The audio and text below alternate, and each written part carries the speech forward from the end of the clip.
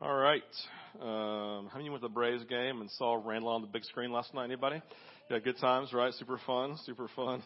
A lot of you know Harvest. Remember Harvest, and he led worship for us for a long time. She literally, we were on the screen last night, and then she FaceTimed us. It was super fun. I was like, oh my gosh, this is so great. So we had a good time, except they lost. So, sorry, literally they lose every time we go. So I'm going to stop going to every Braves game. Braves fans, you're welcome. I'm the reason we lost last night. I apologize. So, all right. Well, hey, this morning I want to dive in. We are in the season of a series called Kingdom Power.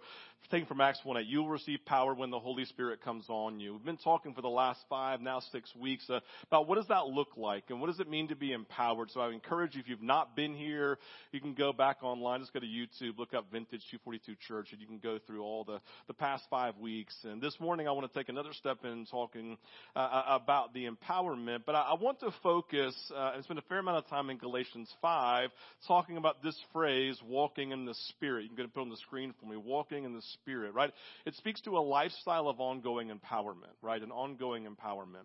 The idea of walking in the Spirit, this idea of surrendering to and giving myself to the work of God's Spirit every day of my life. Now, a lot of you probably like me when you were kids, and maybe you still do it because it's super fun, right? You get on a bridge or you stand by a creek, you grab a pine cone, you grab a stick, and then you put it into the creek just to see how far will the stick or pine cone make it down, right? It's hours and hours and hours of fun, right? You throw it in there and you have a competition so you can win, right? And so you watch your pine cones, dry pine cones are by far the best. Start using those if you haven't, right? And you sit there and watch that pine cone go down, and what are you hoping? You're hoping it's going to get caught on the side by some other branch over here. There's always slack water that just pops up out of the middle of nowhere on the creek, right? And that pine goes into the slack water and just spins around like an idiot, right? Just doing this whole thing. You're like, oh my gosh, and you're just praying, God, move on the pine cone, right? Whatever it is. I want to win. And so you have that mentality of you put yourself into that flow and hope that the pine cone will make it all the way down.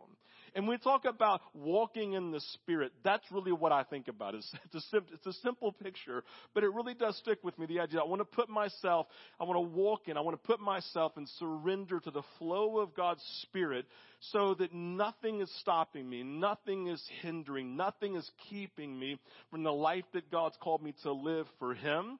And nothing's keeping me from living the life that I've been called to live for those that are in need. If there's one thing that's super clear in Scripture is that we've been blessed to what? Be a blessing. It's a phrase to live with. We've been blessed to be a blessing. We've been called to put ourselves into the flow of God's Spirit so that we can then pour out that flow to others that are in need. And so this morning, we want to live this lifestyle of empowerment. It is remember we said, it's God's Spirit that empowers us to do the works of Jesus. I don't know where you grew up, and I'm not sure what you were taught, but the reality is this. Jesus took off of His glorified life to put on a human life to then be empowered by the Spirit of God to do the things that He did. My point is, He didn't do the things that He did by being God. He did the things that He did by being a human empowered by God's Spirit. That's a really big deal. It's a really big deal. God's Spirit is upon you to do the things that Jesus did. He was our model. He called us to it, right, to be empowered. So we get to do the works of Jesus. And we said the works of Jesus are expressing His fruit, which we're going to look at this morning. Love, joy, peace, patience, kindness on the line. And to do the works of Jesus as it relates to His gifts, the gifts of prophecy, the gift of tongues, the gift of interpretation of tongues, administration, the pastoring evangelistic gift on down the line, right? To do the things that Jesus did. Here we are talking about empowerment here over a life of sin. That's important for us this morning. This has been empowerment through the works of Jesus. This morning we're looking at doing the empowerment over a lifestyle of sin. With that in mind, I want to look at 2 different scriptures. I want to briefly look at Ephesians 5 and look in depth at Galatians chapter 5. So if you have your Bibles, turn to Ephesians chapter 5, verses 14 through 20. I'm reading through from the New American Standard. So let's dive in. You can follow along the screen. It says this. This is why it said, "Wake up, O sleeper, from the dead, and Christ will shine on you. Be very careful then how you live, not as unwise, but as wise, making the most of every opportunity, because the days are evil. Therefore, do not be foolish, but understand what the Lord's will is. Do not get drunk on wine, which leads to debauchery. Instead, be filled with the Spirit, speaking to one another with psalms, hymns, and songs from the Spirit. Sing and make music from your heart to the Lord, always giving thanks to God the Father for everything in the name of our Lord Jesus Christ." Listen, Paul here is speaking to the church at Ephesus. Okay? He's speaking to those like us who predominantly in this room probably are believers. We would say we are Christ followers. And he's speaking to Jesus' people in the church, and he's imploring them not to fall back into a life and pattern of sin, the life and pattern of sin that they were pulled from. He tells them here, wake up, right? Wake up because sin, selfishness, and the unhealthy passions of life are always wooing. They're always calling. They're always trying to seduce us back into a spiritual slumber. I will tell you this, sometimes I believe that a spiritual slumber is more dangerous than just a life of sinful decadence. Right? That sinful slumber of thinking, there's nothing worse than thinking everything's going great and it's not. That's dangerous. I feel like the Church of America lives so much in a slumber. And so he's calling them here, do not fall into the slumber. Wake up, O sleeper, and rise from the dead. Listen, can you personally attest to these types of wooings, right? Types of wooings and callings from things of the world and passions from your past life and the things of the world, right? And the things, the shiny and glittery things of the life that we live in that are trying to pull us away. We still live in a fallen body, not a glorified body. And so in this we're pulled. He tells them, be wise, make the most of every moment, he says. Make the most of every moment. He's saying every moment is special. It's not, I live for Jesus 12 hours of my day, and for 12 hours I just kind of do my own thing. He's talking about every moment of your life. Seize every moment. It's crucial to your spiritual success and the life that I've called you to live. And then he says something interesting, something that probably speaks to their actual experience of life here at the church of Ephesus, right? That doesn't sound too different from our culture. He says, do not get drunk on wine, which leads to debauchery. We all know what it means to get drunk on wine. Debauchery, though, is a word you probably don't use very much. It would be a fun word, I'm just saying, to bring back into vocabulary, right? Just start throwing it around everywhere that you go and use debauchery. If you're a school teacher, start using it in class and watch your kids do this. It's a great word, right? It's a powerful word speaking to recklessness, wastefulness, and excessiveness in life at the risk of others, the cost of the relationships that you are in, right? You've been around, just real practically speaking, you've been around drunk people in life who have a complete disregard for anything or anyone else in their lives, and you know people at least who've walked away from friends and maybe even family like this because they're unsafe, right? In their selfishness, in their recklessness, they become unsafe for you and you pull away. And Paul's saying, as the church, as you get back into this life of selfishness, you really get engaging this place of recklessness that's impacting negatively the very ones you've been empowered to give your life to. Don't waste your life. Don't waste your life, right? Paul is describing the experience of believers again, falling back into a lifestyle of recklessness. And this is a warning that just because we have Jesus doesn't mean we still won't be wooed away from Jesus. In turn, Paul gives us a practical reality that we must never lose sight of. It's practical yet profound. He says, don't get drunk with wine, but instead be filled with the Spirit. To compare these, they're both about filling. When you get drunk, you're getting filled with wine, whatever it may be, right? To be filled with God's Spirit is another filling. But drunkenness means to be filled recklessly, selfishly.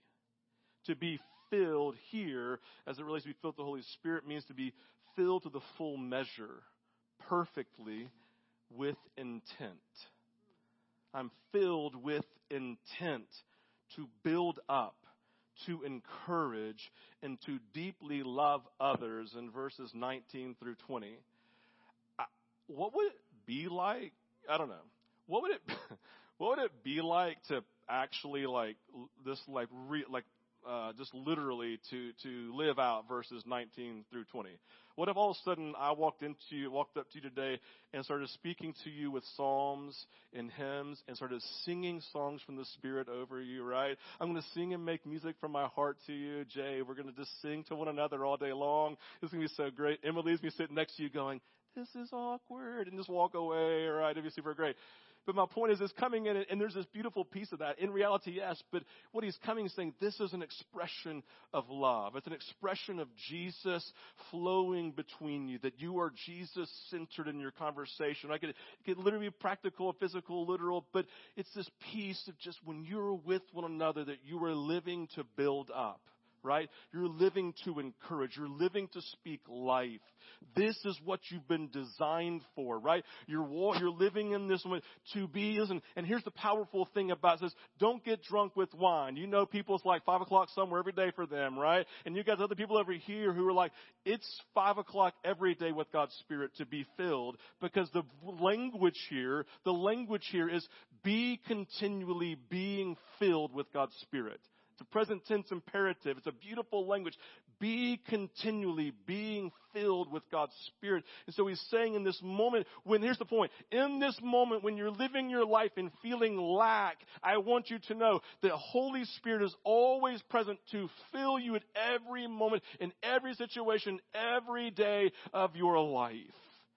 You want to come over here and get drunk because it causes an escape.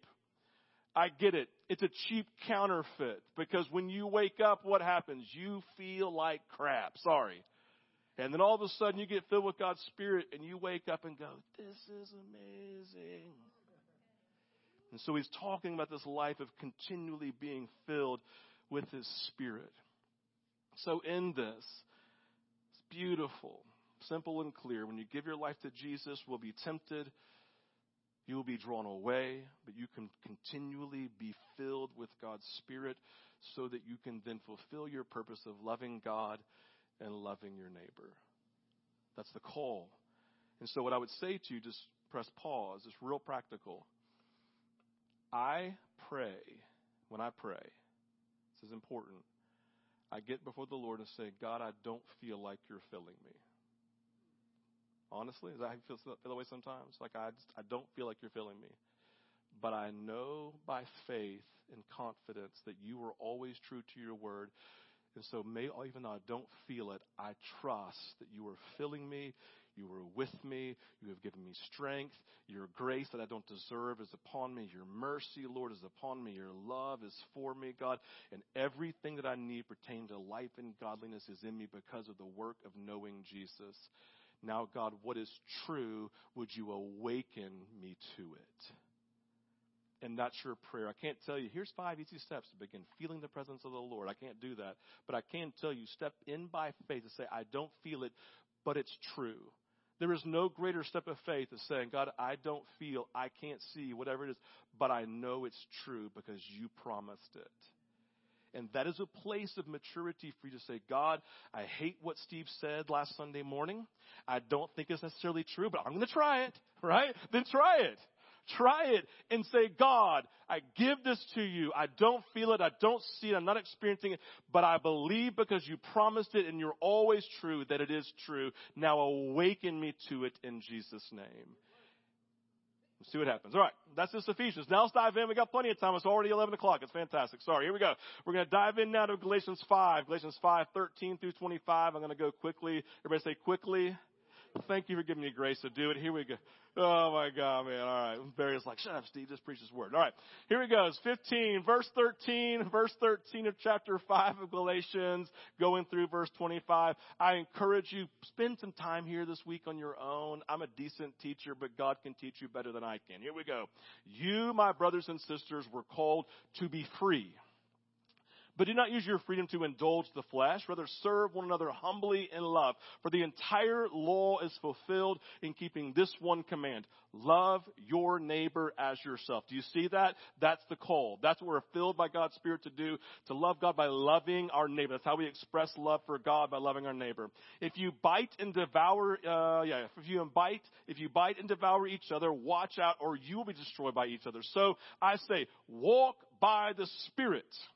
And you will not gratify the desires of the flesh. Promise.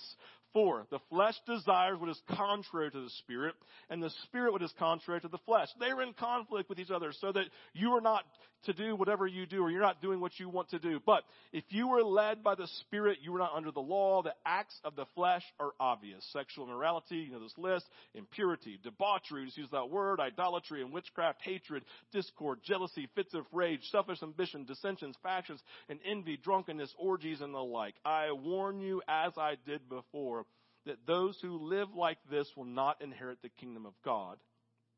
But the fruit of the Spirit, love, joy, peace, forbearance or patience, kindness, goodness, faithfulness, gentleness, and self-control. Against such things there is no law. Those who belong to Christ Jesus have crucified the flesh with its passions and desires. Since we live by the Spirit, as we walk by the Spirit, let us keep in step with the Spirit.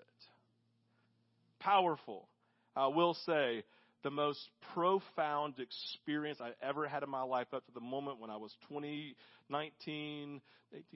years old.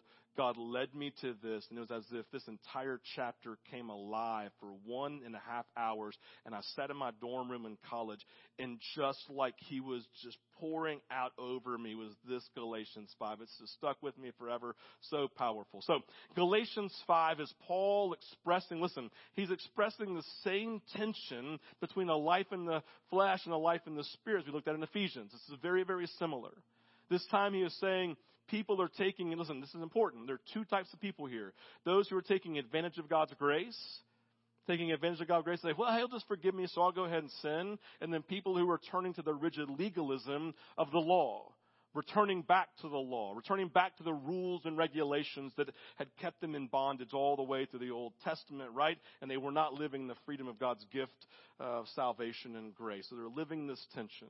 And so rather than falling into, so in this point, this nature of legalism and self-pride, it's brutal, it's powerful, whatever it is. Now, here we go, verse 13. He says, I'm calling you to be free. I'm calling you to freedom. He is speaking about freedom from the impossible to keep rule and regulations of law found in the Old Testament. Now, again, not to dive in deep into all of it, but you have the law. Basically, God said, hey, I want to create the rules and the regulations, the boundaries for humanity. We see it in the Ten Commandments, different laws in the Old Testament. He says, these are your boundaries. These are the things that if you do them, they're going to negatively hurt you. They're going to impact you. They're going to keep you from relationship with God, so don't do them. And so he gave out the list, but here's the important thing to know. He gave the rules and regulations, but that's all they were. They were just a list of right and wrong. Once given, each person was then responsible in their own power to fulfill the obligations set out by God. They were given rules and told to obey, but here's the issues. Rules and regulations, the law itself, never empowers anyone. It's just a list. It never empowers. It informs. It doesn't empower. The result, people couldn't abide by and fulfill all the rules. And then in turn, they were living in the guilt and shame of always falling into sin. I don't know about you, but have you ever experienced to just kind of keep on falling and falling and falling and falling, and you just live and defined by the shame of it? And they're living in this, like, I just can't clean myself. I can't get myself right. But Jesus came to bring freedom. You know the story. Jesus fulfilled the law. He lived a perfect life. He says, in living a perfect life for now, for those who believe I lived a perfect life, that I came to die for you, was resurrected, I will then put my perfect life on you, and you will no longer live in guilt. You'll no longer live in shame. He puts that freedom upon us and says, now you can live in this freedom. So when Jesus looks at you, he just sees Jesus. He sees himself. It's a powerful move, the power move by Jesus. Power move. So in this, sin is not okay then for us. Right? He will forgive us. But that leads to the tension here. They're living this place of grace. You didn't deserve this, but I'm going to give it to you anyway. You don't deserve to be saved, but I'm going to save you. You don't deserve to be free from sin, but I'm going to give that to you because I love you. But here's the tension. Paul is speaking again to people first in verse 13 to say, God will forgive me no matter what, so why not sin all I want to? And then you have the people who are going back to the law because like, Oh, I can't live in this cheap grace. I got to go back over here. So they went either one side or the other. And in both sides, they are abusing grace and hurting relationship. Here we go. Paul says in verse 13, just because you will be forgiven doesn't mean you should feel the freedom to sin. Why? Because that's absolute selfishness. Don't abuse your freedom for selfish gain, because that is reckless. You're using your freedoms for your own person. You're using your freedoms for your own selfish desires, and it is reckless. How many people know that? Do you know anybody who's used their freedoms and using their freedoms to do what they want to do? They hurt people. And he's saying when you do that, that is reckless. You cannot abuse God's grace. Freedom is for you, for others. Another way of saying it is this: your Christian freedom is not a license to sin, but an opportunity to serve. That's what Paul's getting at. When you choose sin, just saying, but you're going to forgive me, you're engaging debauchery. It's a level of recklessness, wastefulness, and excessiveness that damages your relationship with God, and it hurts the people that you're around, whether you know it or not. So Paul's saying, don't do that. Comes down in verse 14, says the proper thing is to love your neighbor, right? That's the selfless thing to do. We're going to look at that here in a second. But this isn't happening in either direction. In verse 13, they're selfishly abusing their freedom. But in verse 15, Paul is speaking to people who, in their freedom, are now trying to live by rules and regulations. Look at verse 15 just real quick. It says, if you bite and devour each other, watch out, or you will be destroyed by each other. He's talking to Christians who are just beating each other up every single day by their rules and the regulations, by their personal convictions of right and wrong, and they've lost an understanding of giving grace and showing mercy and loving people that they are around, right? The law, they're using the law, they're devouring each other. In their attempt to fulfill the law in their own strength, they become competitive. They compare themselves to others, fighting for their own convictions. They were using their freedom to fight for and defend self, not to fight for, show grace, and love others. And it was decimating the church. They were ready to break relationship with people over religious matters. For them, it was circumcision, Sabbath, food laws, while treating fellow believers as enemies to be defeated. The picture of devouring here is the picture of a pack of wild animals attacking one another. Press pause. I'm not going to fall into some ditch of naming specifics, but have you seen anybody trying to devour somebody else in our culture in the last 5 years? Have you seen it in the news? Have you seen it in politics? Have you seen it in the church? Listen, there are all sorts of now just documentaries out there just slamming the church. Do you hop on board the documentaries to go slam a brother or sister in Christ who had a moral failing? Or do you pray for them because you have compassion, because you know at any moment you could fall too?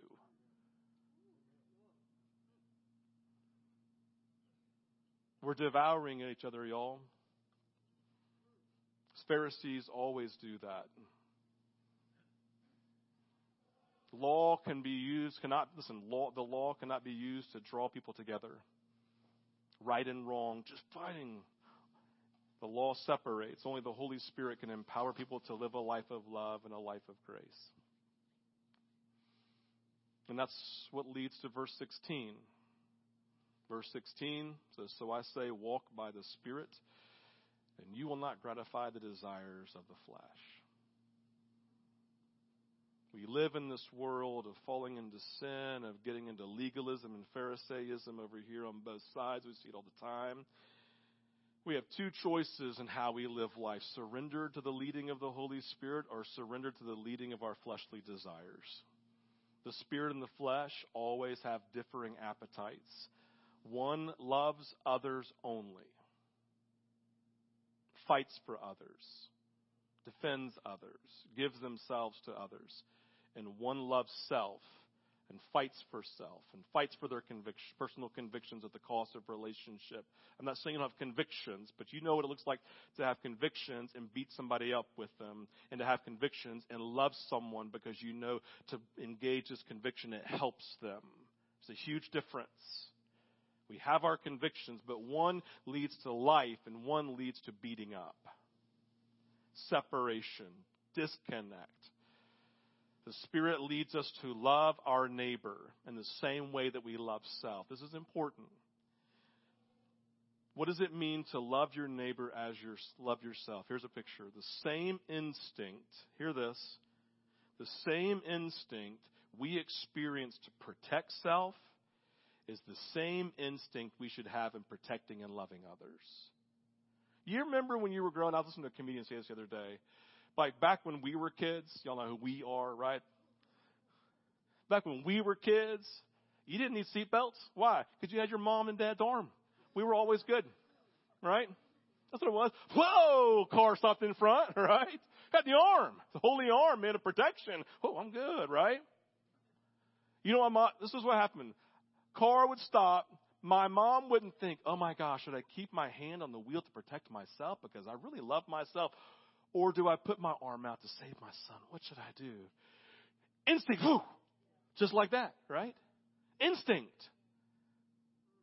That's what it means to love your neighbor as you love yourself, with the same instinct that you have to fight for and to defend and to protect yourself at all times. You literally live every single day for everyone else to fight for, defend, and protect them without even thinking as an instinctual response, because that's just what Holy Spirit does through people who are filled with Him and walking by His Spirit.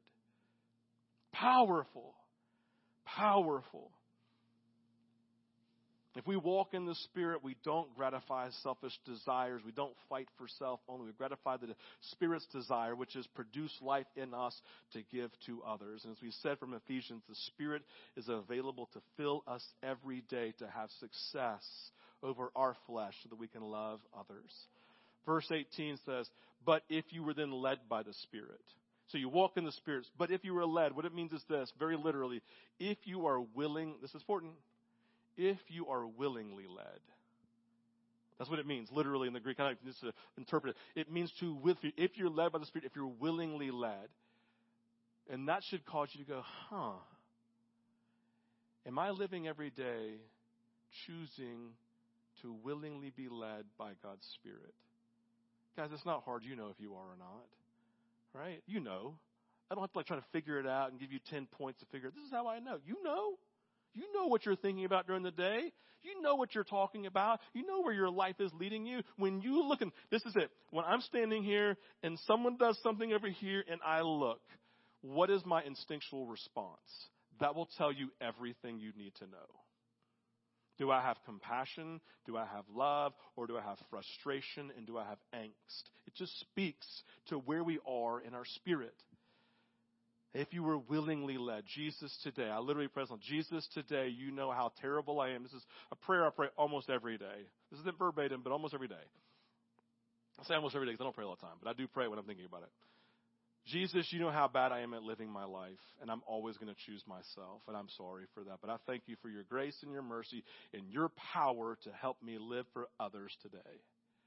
I told Randall the other day, I said, I am more in love with you, and this is like the day yesterday, the day before, I can't remember. I am more happy than I ever have been being married to you. She's like, what's different? I said, I just think I realized how big a jerk I've been. I need to love you better. And when I did that, I enjoyed our marriage more. That's what I said. I realized the fault in our marriage was all me, not her. I was being a jerk. I was selfish. I was self-absorbed. I always thought that I was right all the time because I usually am, but I'm not really right. You know, that dynamic. And so I'm like, it is more important to love and be in relationship than to be right. Right? It's a powerful thing here. Willingly led by God's Spirit. Now, it's super interesting, again, you know the list. I see, this is verse 18. It's very similar to Romans 12:1. In view of God's mercy, offer your bodies as living sacrifices, holy and pleasing to God every day, which means every single day you wake up willingly, ready to surrender your leadership today, Jesus. Right? It's a beautiful, powerful thing. And he goes, now let's lay out a list here for those who are living in the extremes. Those who are living in sin, right? Those who are living over here in self-righteousness. This is their list right here. It's not an exhaustive list. It's a non-exhaustive list. If you really spent time and broke down these terms with people in the room, it would get awkward. You pick out the awkward ones when I say them, okay? Here we go, starting in verse 9. I just want you to see them again. I want you to hear them. I want you to get awkward. I might just dive into one and see how awkward you get. Here we go. The acts of the flesh are obvious: sexual immorality, impurity, debauchery, idolatry and witchcraft, hatred, discord, jealousy, fits of rage and just getting angry all the time, selfish ambition, dissensions, factions. Guys, just real quick. Factions, people on two opposite sides that can't find a way to connect by the power of God's love, is an expression of immorality and of sin in a life in the flesh. I'm just saying. Factions. Let's get some of the good ones here. Envy, drunkenness, orgies. Who talks about that in church? And the like. I warn you, listen, it's on the awkward list. I mean, it really is. I'm like, oh my God, I don't want to read this in church. This is like a holy place, right? It's those things. It's non-exhaustive. What are the things for you? What are the non-exhaustive list of things that you find yourself being drawn to and wooed to? You have them. I have them. Do you want my list? Because I'm not going to give it to you. But I have it. So do you. These are the things we give ourselves to. Are those the things defining your life right now? Then it gives the fruit shows you what the tree is that's making it. The fruit is to tell you what's happening in your life if you're living in the flesh or in the spirit. All I'm asking you to do, listen real quick. All I'm asking all of you to do, please don't beat yourself up and don't throw stones at somebody else. Please don't throw stones at somebody else if their tree's unhealthy. You just be honest with yourself about the tree that you are living out and expressing right now. Just be honest. Start there and say, God help. God help. Because we want to live what? This really non-exhaustive list, of the fruit of God's Spirit. Verses 22 through 23. Love and joy. Listen, the fruit of those who are walking in the Spirit, being led by the Spirit and keeping in step with the Spirit, are expressing the fruit of love in all the relationships. Joy, they're experiencing giving it away. Peace, patience, kindness, faithfulness, gentleness, and self-control. Why do I say it's non-exhaustive? Because I could add to the list, when I give myself to Jesus and walk in the Spirit, my life will be defined by hope. When I give myself to Jesus and I'm walking in the Spirit, I will be spiritually fulfilled and satisfied and need nothing else. Listen, the fruit that Jesus brings to your life is non-exhaustive. It can be anything. What are the fruit outside this list that you've experienced in life because of the work of Jesus in your life? It's a great list. But I think Jesus is saying, I can do so much more, right?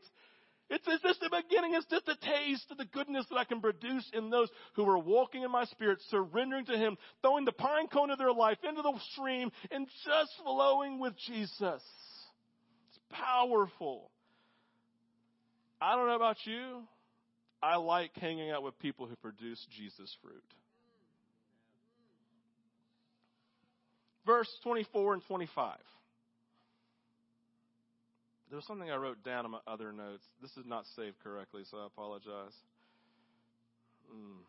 What was it? Oh, yeah. So, in this, talking about the fruit, I know what time it is. Barry gave me permission. You can blame him. Ezekiel 47.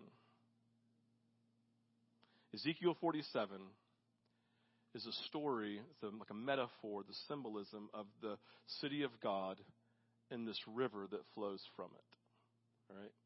River that flows from it. It's really powerful. And in that, it represents the presence of God being among His people. And it says, is it in my notes, verse 12? Can you put it in there for me, please? Here we go. Fruit trees of all kinds will grow on both banks of the river. Just press pause. He's talking about you. You are a tree. Okay? Their leaves will not wither, nor will their fruit fail. Every month they will bear fruit because the water from the sanctuary of God's Spirit flows to them. Their fruit will serve for food and their leaves for healing. This is speaking about those who come to the tree of Jeff Durinsky, and they partake, and it brings healing, and it brings restoration. It's food. Is it his food, you guys? No, because he's just planted his root in the flow of God's Spirit, and it flows out to those who are around. Verse 24, 25, then we're done. Those who belong to Christ have crucified the flesh with its passions and desires. Since we live by the Spirit, let us keep in step with the Spirit. Paul makes it clear, guys, when you give your lives to Jesus, you surrender to Jesus. Please don't unsurrender. Don't resuscitate the sin and the brokenness that you left behind. Instead, verse 25, live by the Spirit and keep in step with the Spirit. Listen, I love my dog, Pugin. Right? Sometimes. And you've seen her sometimes. Like, you've seen, like, during, like, COVID, when we were at home, we had our dog. She'd jump up in our lap. It was super sweet and annoying, right? And so she's fine. And so when we go for walks, which are very rare, right? I'll just confess, we're terrible dog owners. You know what it's like. You stick on that leash. Oh, this is the greatest thing ever. And you start walking. You know what happens? She ain't walking by the Spirit and keeping in step with the Spirit, a.k.a. Steve. I mean, that dog, man, she's like, and I'm walking this, also my arm just goes backwards like this. I mean, man, if you catch me in the bed, I'm going to fall right over the ground. You know what I'm saying? Man, this ain't good. Like, that dog, man, I can't keep it in step. So, man, but you run her long enough, man. She's like, just get me home. And she's like, just walking. It's like, and it's the best walk ever. The first half is like in sin. The second half is in the Spirit, guys, right? And I want you to be like Pugin in the second half of that trip, y'all. No, that's what we're talking about here. Listen, now that you live by the Spirit, keep in step with the Spirit. Keep in step with the Spirit. Guys, that's the life we've been called to live. You can, Aaron, you can go ahead and come. And I know it's late, guys, so as soon as I get done praying, if you need to leave, you are more than welcome to do that. We wouldn't take some time and pray for people like we always do on Sunday mornings. And so if you can stay, great. If you need to go, great. Blessings on you. The response this morning, one, I just want you to begin to be honest. I want you to be honest about the life that you're living, the life of the flesh, the life of the Spirit. Where are you? What type of fruit are you producing? Who, when people are around you, what type of fruit do they partake from you? If it's not fruit in keeping with God's Spirit, then say, God, I am a pine cone. I just throw myself into your river, and Jesus, help me to stay in your flow. Make me, God, not like Pugin, that demon dog, Lord. Would you make me like Pugin on the second half? God, I want to be surrendered to you. I want to keep in step with your Spirit. Listen, how do we do this? Go back, we do this intentionally. Go back and listen to the first several months when we talked about the spiritual disciplines, the arrows of God's Spirit that we shoot that puts us into His presence to be shaped into His image. I don't have to do a how-to. We did 3 months of it. Go back and just listen to the practice of silence and solitude, the practice of worship, the practice of reading Scripture that Mike Farley led us through. Go back and read about these steps that you can take that literally put you into the presence of God. And all of a sudden, God's Spirit begins to flow, and the sin that used to so easily entangle doesn't anymore, because you are now in fellowship with Him, keeping in step with your Spirit. If you have, listen, last thing I'll say, if you have habitual sin, you've been placed in a body of believers so people can come alongside of you, ask you questions, hold you accountable. Maybe you need to get in part of a group because there's just something that's just too much for you, right? Maybe you need to go to celebrate recovery, or be a part of our sexual sexual purification group here, whatever it's called, like Pure Desire that Taylor leads. Like this group say, I don't want to be bound up sexually, God. Pure Desire, God, I want to love you, know you. I want to be part of this group that holds me accountable, walks me through practical steps. Sometimes it takes that. And there is no shame in that. Whatever it takes, if you need help, we would love to help you get to that place. You've been designed perfectly. Produce the fruit of God's Spirit by the work of God's Spirit in you. All right, Jesus, bless each person here. We love you. Amen. All right. If you need to go, you can go. Again, offering baskets here every week. People on the side will be here to pray for you for anything in your life. Don't forget to get your kids. That's super important. Communion's available every Sunday. We would love for you to partake today. Remember the work of God in your life. This is what He's done to save you. We love you guys. Have a great week.